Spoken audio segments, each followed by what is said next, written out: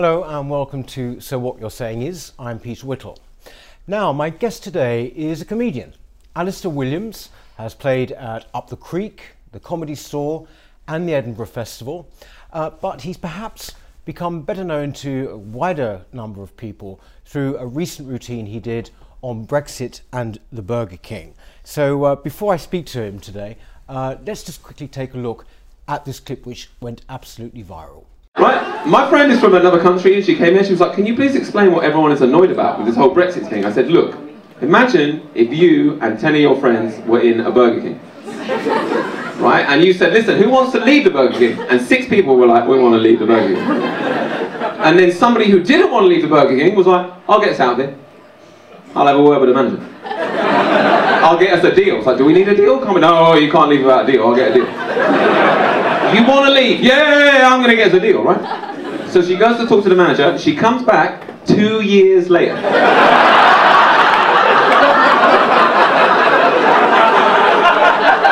She's been trying to leave. The door says push. She's pulling that thing. I can't get us out. She goes, great news. I've done us a deal to leave. What's the deal? We've got to pay the manager £40 billion. And then we get to leave, technically, yes. What do you mean, technically? Well, physically, we'll still be in the Burger King. But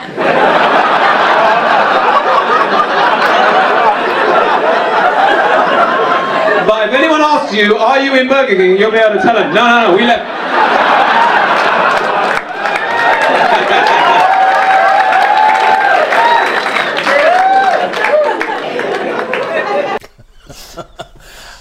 Thank you. Thank you for playing that again.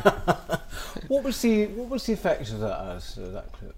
I guess the number one thing people said was, oh, I feel like they felt more relaxed about the whole thing. They said I was pulling my hair out with Brexit until I saw that, and then I was like, oh great, I can laugh about, you know. Yeah. And a lot of people said it was a really clear explanation of what was going on. Yes. In a very short amount of time. Yeah. People were like, oh, I get it now. Yeah. But it's actually just before I went on stage then, my friend who runs the show, he said, oh, don't do any stuff on Brexit. I said, why not? He goes, oh, everyone's fed up with it. They don't want to hear. I said, yeah, that's why I'm here. Like, you know, that's the point. Exactly. It's like, yeah, everyone's fed up with it.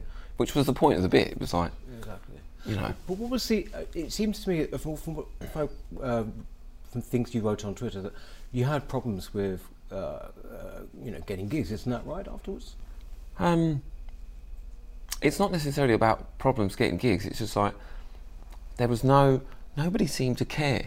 There was no offers of work, there was no like, right. Oh, here's a great piece of comedy that people will enjoy, let's put it in front of more people. Yeah. I mean, the only people, I was only offered one piece of work, which was from the Brexit Party themselves. Oh, really? They were the only people. What did you do for...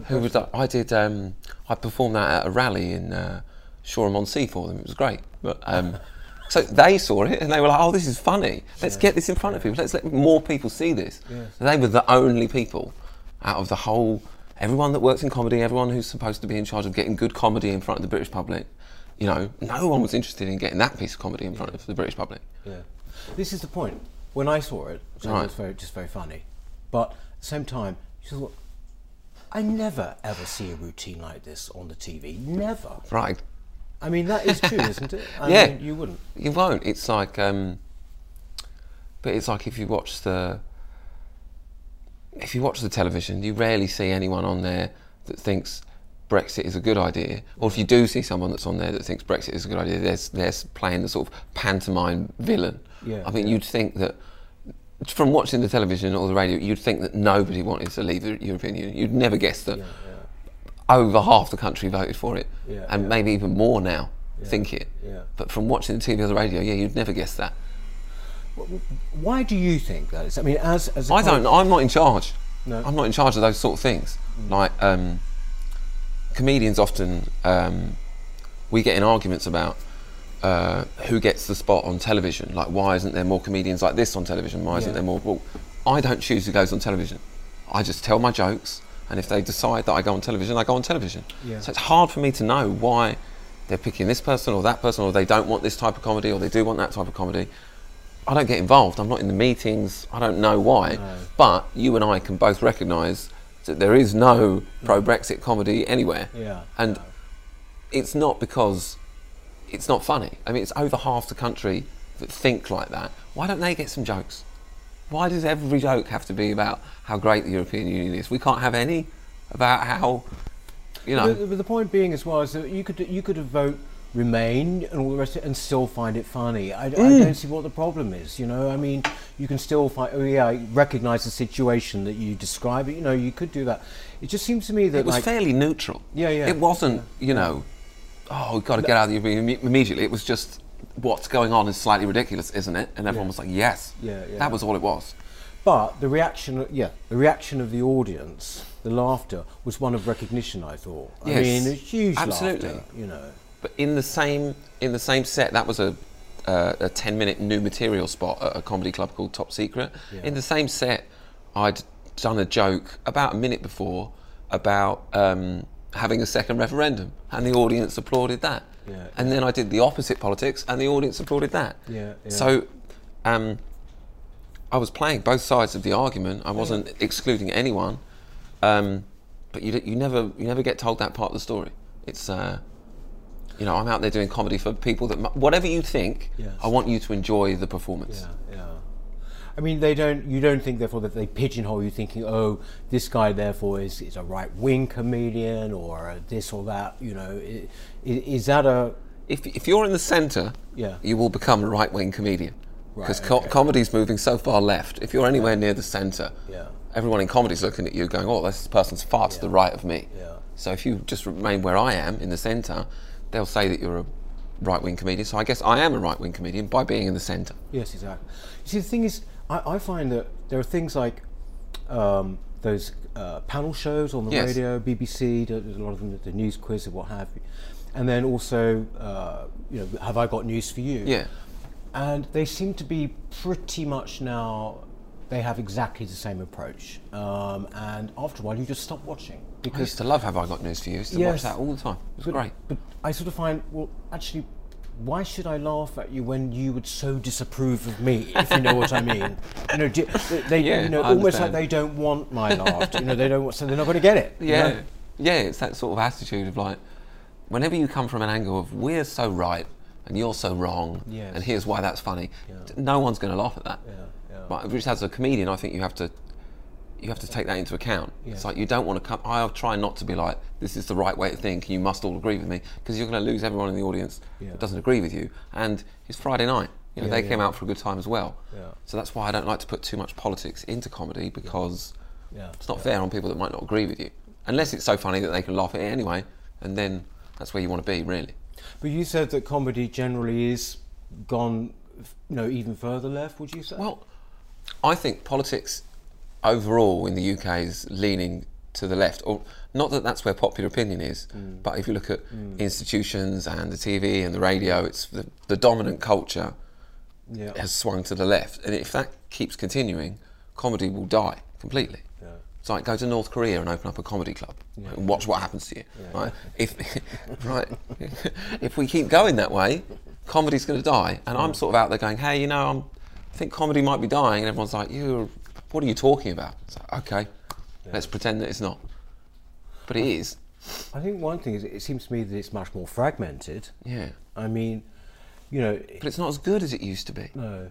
The Office was fantastic. If you walked into the BBC with The Office today, they'd shoo you out of there. But why? Because it would be too politically incorrect. Right, okay. There'd be jokes in there about racism. Oh, no. Because the character, David Brent, was slightly like, you know, he was off colour on everything, wasn't he? Oh, yes. He was always mentioning racism in the worst way. But that's what we liked about it, is that drew attention to that character. Exactly. Everyone was like, oh, I know someone like that in my office who was slightly sexist, slightly racist, and he didn't realise it. And it made people more cognizant of other people's feelings and stuff. The Office was brilliant, but we're too scared to hear comedy like that these days, I think. It's true, isn't it? I mean, it's a bit of a cliche maybe, but alternative comedy became the comedy establishment, didn't it? What do you mean by alternative comedy? Well, comedy? in the 1980s, they used to call it, trust me. Right. Okay. They used to call it alternative comedy. There was a time, right, and apparently there was a real decision made. There was a time where suddenly old style comics disappeared. When I say old style, I mean people who would command a big audience started to disappear, and then a new, it was Ben Elton, it was people like that around about I think the mid to late 80s, always anti-Thatcher. Right. Very, very Thatcher. You know, they only had to say the word Thatcher, they get a kind of boo and a laugh and the rest of it. But well, maybe not him, but they are pretty much the establishment now, aren't they? I would have thought, those people. I guess so. I think the thing with comedy is it's sort of self-policing. Like, I think people in general have got a lot smarter. Like the type of jokes that people would do 30 years ago, that were just sexist. But if you go and do sexist material at a comedy club, people will stop laughing and they'll boo at you, and you won't get booked again. So it sort of polices itself, comedy. Like if you're saying stuff that really is offensive to an audience, you won't work. They won't book you back again. It's, you know, you'll end up on Twitter with 1,000 retweets about what a horrible person you are. So it is sort of self-policing comedy, I think. Is it possible to make a good living if you're not going to be on the telly or the radio? I think so. It is. I think so. I mean, through the internet. I mean, there's things like Patreon. Well, not so much Patreon anymore. They went evil. But subscribe. Oh, I know. Subscribe. So I said, well, there's ways that people can send you money every month if they approve of the content you're making. So you can make a living just putting content out there. I mean, that's my plan. They're obviously never going to... Are you doing that at the moment? Yes, absolutely. And it's working for you, is it? Well, it's difficult to build an audience on social media if they've decided that you're right wing or centre or anywhere. If they've decided that's who you are, your content won't be seen by many people. Right. And you know, there's ways for them. It's quite skewed at the moment, the internet. Like that Burger King video that you showed. I don't have as many views as the people that have ripped it off and removed my watermark and stuck it on the internet. So other people are benefiting from that video more than I am. And I've complained and I've asked them to take it down and nothing's happened. You know, so if I was at a point where if you typed in Burger King Brexit, you didn't get my video. Straight into Google. It's like, I'm the artist, I created that, I uploaded it myself. I even watermarked it with my name. Does it come up with me if you search for it? No. And the national press that picked it up and did a story about me spelt my name wrong the same way. Really? On every article. I mean, my name's watermarked through the video. How did you? You're a journalist and you got that wrong. And they didn't get it wrong. I think they do it on purpose. So if you type that in, you can't find me. So every avenue that you could find me from that video, you can't anymore. Like they've made it as difficult as possible for people that enjoyed that video to actually find me, to the step of removing my name from it and then re-uploading it. Because there's only one reason why you'd do that, which is to hide my name. Well, look, before we go any further, actually, therefore, where can people go and see you performing? You know, your YouTube channel, or my YouTube channel, which is Alistair Williams Comedian, ALISTAIR. And the nice thing is that has my YouTube channel doubled in size in one day yesterday. So the amount of support from people has been brilliant. But I've had a number of people contact me again, showing me that they're typing my name into Twitter and they can't find me. And exactly what my name is, and it's not showing up. You know, it's people that are contacting me going, you know, it's almost impossible to find you. You know, it's not easy to build a following, but you still can. No, there's a lot of squeezing going on the internet. There's no question about that. You started off. You weren't a comedian. You were actually in advertising. Yes. Right? What were you doing in advertising? I worked in digital advertising sales, so in the video games industry. All right. So, and I loved that because I used to love video games. Yeah, it was great fun, but I was media sales, as I guess what you'd call it. Right. So, big switch. So what were you doing? Were you doing stand-up while you were working still? Yes, I started doing stand-up in my spare time, which is the way if you want to make anything that you love your job, you just start doing it in your spare time. Just try and make some money from it. Try and make £20 from it. And then try and make more money from it. And then at some point, you're going to make enough money from that where you can be poor if you want to do it for a living. And then if you're brave enough, you make that switch, and then before you know it, you end up, you know, doing what you really love all the time. And the audiences that you, for example, take the Edinburgh Festival, you're going to be doing that again this year, right? Yes. How big are these audiences? I mean, my room holds 80 at the Edinburgh Festival. Right, okay. And I love the Edinburgh Festival because it's an opportunity to do comedy for an hour, you know, every day, which I love. So I always go there every year. I have the same room, 8 o'clock, just a tonic, up the stairs. Just getting a plug in there. And it's started to reach a point where the same people come back every year, so I'm starting to get a sort of regular audience. So I don't think I'll ever stop doing that. I really enjoy it. Yeah. Do you go to the Edinburgh Festival? You like it up there? Not for years. Not for years? Not for years. It's an arts festival, right? You're an arts guy. I guess I have been, but I haven't been for years. You profess not to read your reviews, right? So you really don't. No. So, not tempted at all.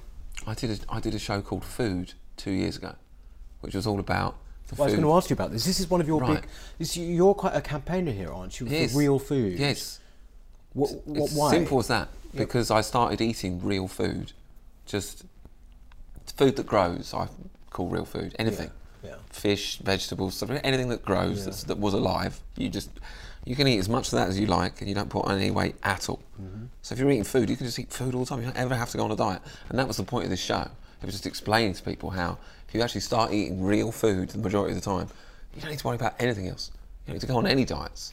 But that's very specific. Why? What started you on? I saw a documentary. I saw a documentary called In Defence of Food, which was by a guy called Michael Pollan, who's an author, and it was tremendous. It really demonstrated the healing properties and how good it is for you to eat what you're supposed to be eating, as opposed to processed food or packaged food.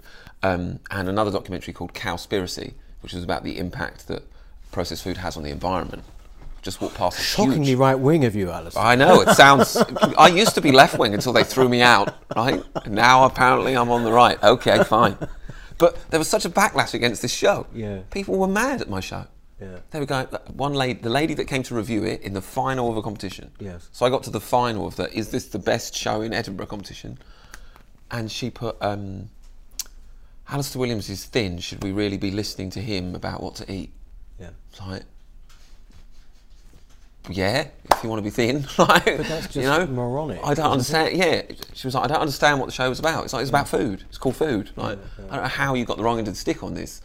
And so at that point, you just sort of tap out and you go, you know what? I'm just going to deliver this direct to people. I didn't get a single complaint from anyone that came to see the show. They were all like, this is great. You've really helped me. Thank you. I've had loads of people contact me saying it completely changed the way I eat. Thank you so much for doing the show. But then the only person that reviewed it just goes, oh, this guy's thin. Ignore what he's saying. It's like, okay. It's just I don't know. Yeah, it's so bananas. You don't know how to. Yeah. One of your shows was called. It might still be A Great White Male. Is that right? Great White Male. Not quite. Yes. There's something to do with sharks in there, isn't there? There was a large bit of material about sharks on there, which is one of the reasons I went with Great White Male. That was a controversial show. The point of the show, I guess, was how people could all get on with each other. And how we could try and put race aside in this country and all get on better, which of course the media came and said was racist. I don't know how they got there, but they managed it. It was so bizarre. Like, if you go out there and try and do something good, if you really do set your mind to doing something good, people just try and destroy you. Literally. But do you manage to brush it off? Yes, I mean, of course. Do you think, whatever? People would come up to me in Edinburgh and they'd be like, I've got a problem with your show. I'd be like, okay, what's it about? And they go, I don't know, I haven't seen it. I'm like, oh, you were at all concerned? You might have lost your mind. Like, why are you mad? And they would just those three words in a row, great, white and male, was enough to send some people over the edge. To the point that they were mad at me, protesting, oh, this guy needs to be stopped. It's like, you don't even know what the show's about. You haven't even seen what I'm saying. Exactly. You've decided you're against it. I mean, that's one of the reasons why I called the show that. Just to point that out. To shine a light on, like, we've reached the point where we're not even listening to one another. The thing is, you see, I know you don't read your reviews. I don't. I, on the other hand, have read. Oh, go on, hit me. This will be great. You can see the pain live. No. But basically, one of the reviews actually said that you were quite woke. So it says actually, basically they were saying this is not, this guy is actually quite even-handed, whatever. That's when I did the Brexit rally. I think they were quite surprised that half of my jokes were about the amount of countries that Britain's gone to war with, and you know, half the jokes were actually poking fun at British people ourselves and saying, you know, we might not be as great. Like, this is a great country. If you go to, you know, some countries in Africa and say, isn't Britain great? They go, no, we don't agree with that at all. Like, we used to own this place, you know.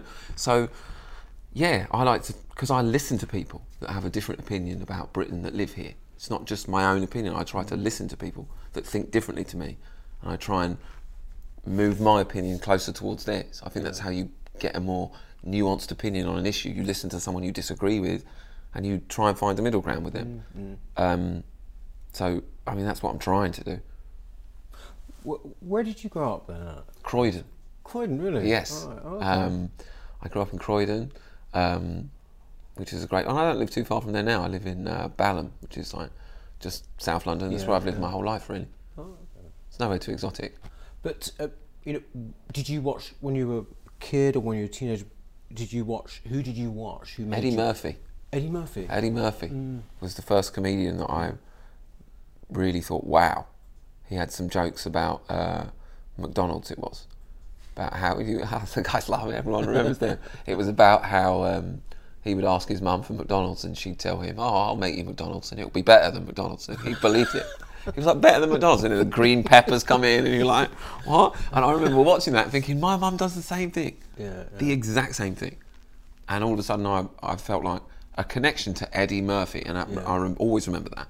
And it was people like that I really enjoyed watching when I grew up. It wasn't really British comedians. You see, I find that very interesting because most comedy that I laugh at, particularly now, tends to be American. Actually. Right. When I was there, when I lived there, I made a program about Chris Rock on TV. I found it hilarious. But there's a difference in the structure of their comedy, isn't it? It's the one-liner. That's essentially quite American, isn't it, do you think? It's the one-liner as opposed to... Our traditionally British comedy was kind of anecdotal almost.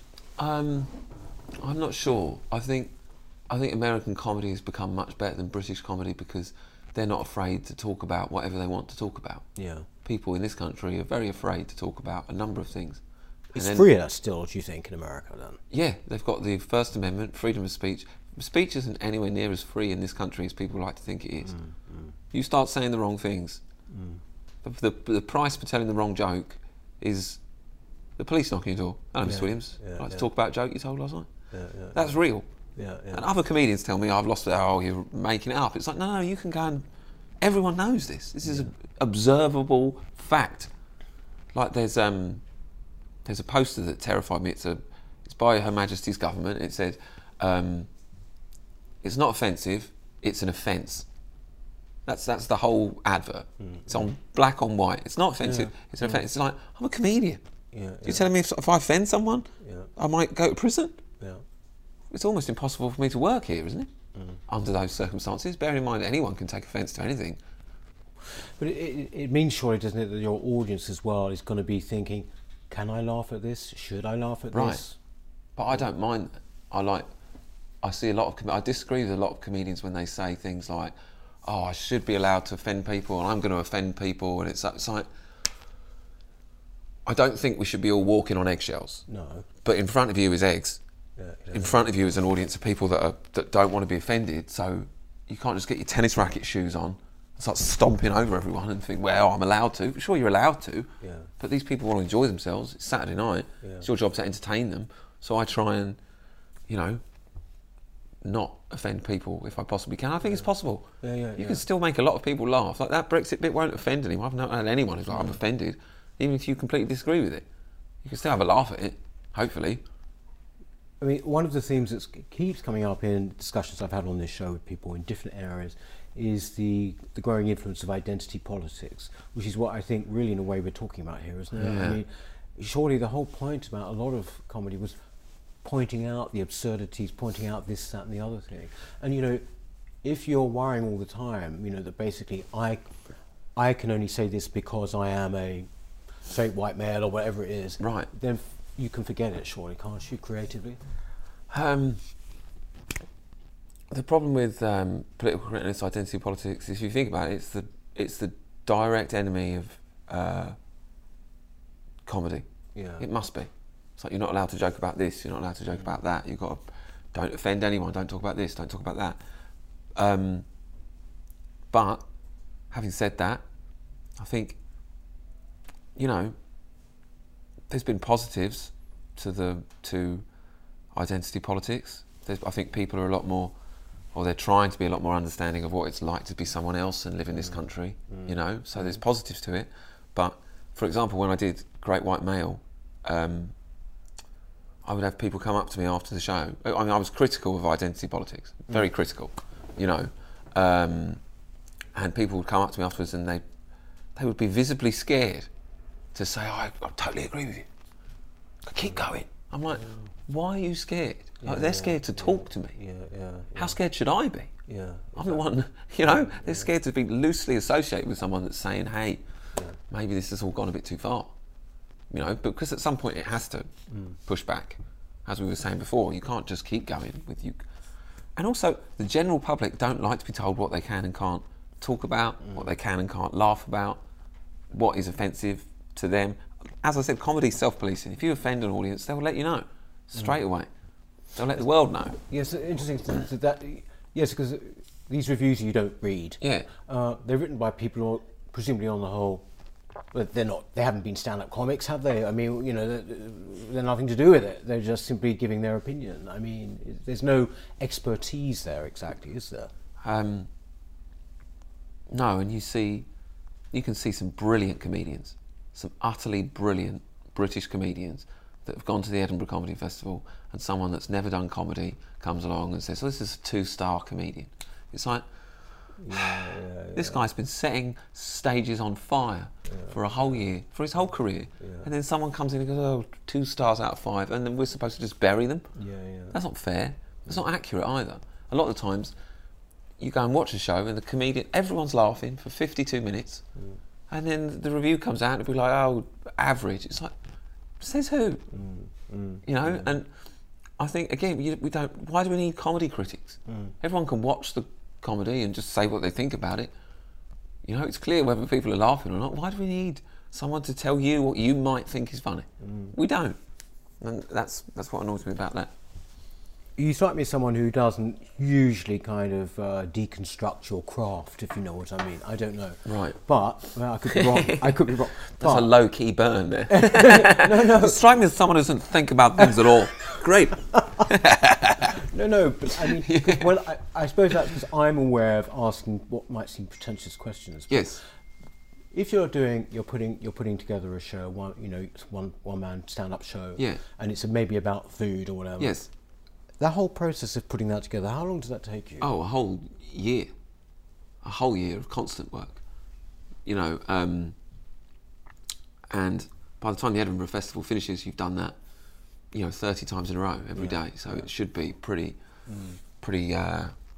well polished by the time you finish. But it takes, if you look at the best comedians in America, it takes them on average 2 years to produce an hour of comedy. But every comedian in Britain is going to the Edinburgh Comedy Festival and producing a new hour every year.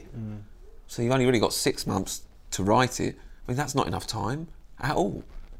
And you go up there in August and you produce this crowd, and also it can't just be funny. That's not the way Edinburgh works. You have to write about the most horrendous thing that's ever happened to you. Like, did a relative die? Do an hour on that, you know? Have you got a horrible disease? Well, maybe that's what you should be trying to make fun of. So, and then you've got to do it again the next year. I mean, it's almost impossible. But, that's just the way the UK comedy industry works. When you're in Edinburgh this coming August, yes. Right? What's the name of the show? How to Lose Weight and Be Less Racist. Okay. Okay. And what about... Already, people are mad at me. Do you believe it? But what in betweeny time, where we're coming up to June. I mean, this is going out around about May. We're going out on May 26th, I think. Yes. Sunday. Where can people see you in June, say? In June, the best place to see me in June is at the London Comedy Store. Right, okay. I think it's the 6th, the 7th, the 8th of June, or that Thursday, Friday, Saturday. That's one of my favourite places to perform comedy. Yeah. It's maybe the best comedy club in the UK, the London Comedy Store. Right. It's up there with Top Secret, number 1 and 2. They're interchangeable. So that would be the best place to see me in June. And then if they follow my YouTube, I'm going to have some big announcements coming next year for what I'm going to do. Really? In terms of live shows, yeah. Oh, right, okay. I think the future of comedy in the entertainment industry is people doing it for themselves. The same way we're doing right here. Exactly. Right? Exactly. I think that's what people want. Thanks for coming on, Alistair. Oh, very thank much. you. And I really all great. the very best. And I, and I hope you have just great success in the future. Thank you. And maybe you come back, in a few months' time. Yes. Thank you very much. And thanks for watching. So What You're Saying Is, and please do subscribe if you haven't already. And we will see you next time. Thank you.